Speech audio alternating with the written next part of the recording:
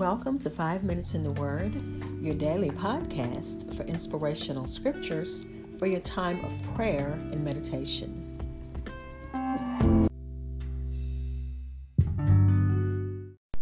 We're continuing to read through Psalm 119. Today we're looking at 41 through 48. In the Good News Translation, it reads, "Show me how much you love me, Lord, and save me according to your promise. Then I will answer those who insult me, because I trust in your word.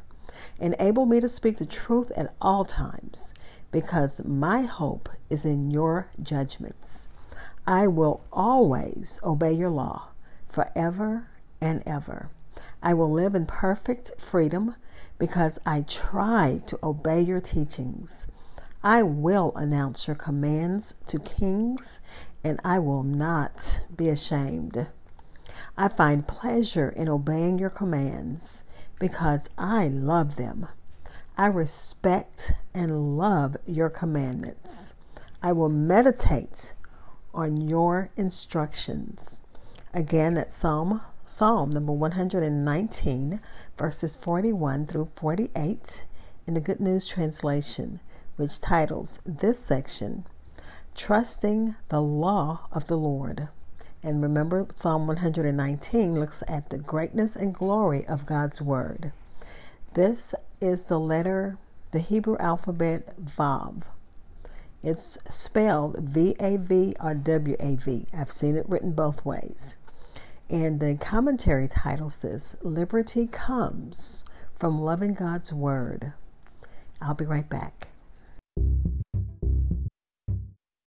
Again, that's Psalm number 119, verses 41 through 48 in the Good News Translation. But let me read it to you from the New King James. It says, "Let your mercies come also to me, O Lord, your salvation according to your word." And the words to the song, "Even me," comes to mind. Let some drops fall on me, even me, Lord. When you're passing out mercies, when you're passing out salvation, don't forget me. The psalmist acknowledges that mercy and salvation comes from God to us, and it comes through the Word of God. The Word of God brings both mercy and salvation, and we thank God for that. The scripture says again, "Show me how much you love me, Lord. Save me according to your promise. Then I can answer those who insult me, because I trust your word." So when we're trusting God's word, He provides an answer to those who find fault with us, who reproach us, who think that you say you're a Christian, but your life isn't godlike. We've had our own days where we felt like we're better than anyone else. Like, at least my sin wasn't that person's sin. But that's not how God looks at it. He looks at sin as sin, and we're not the judge. He is. And salvation and mercy comes from Him, not from us. And I thank God for that, because how many people would we not forgive if God allowed us to be the judge, to show mercy and salvation as we pleased? It probably would never come from us.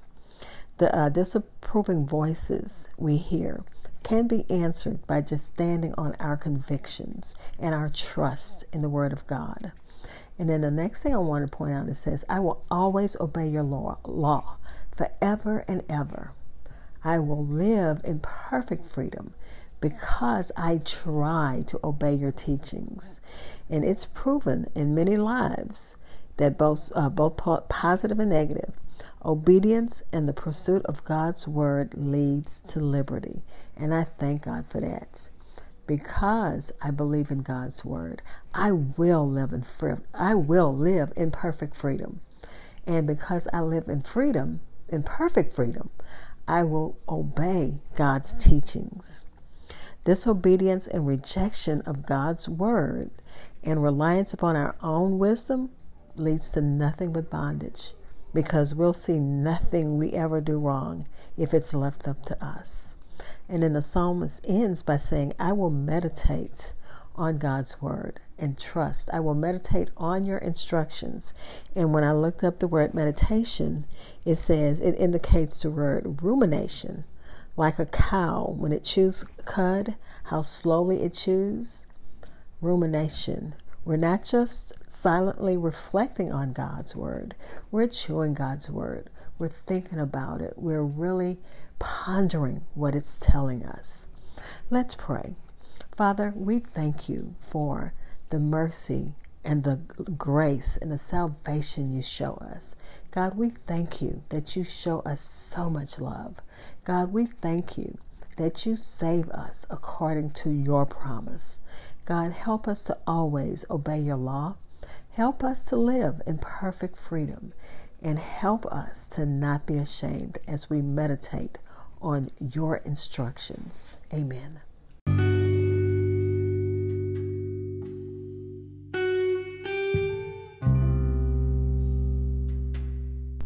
Thank you for spending time in God's Word with me. Be blessed.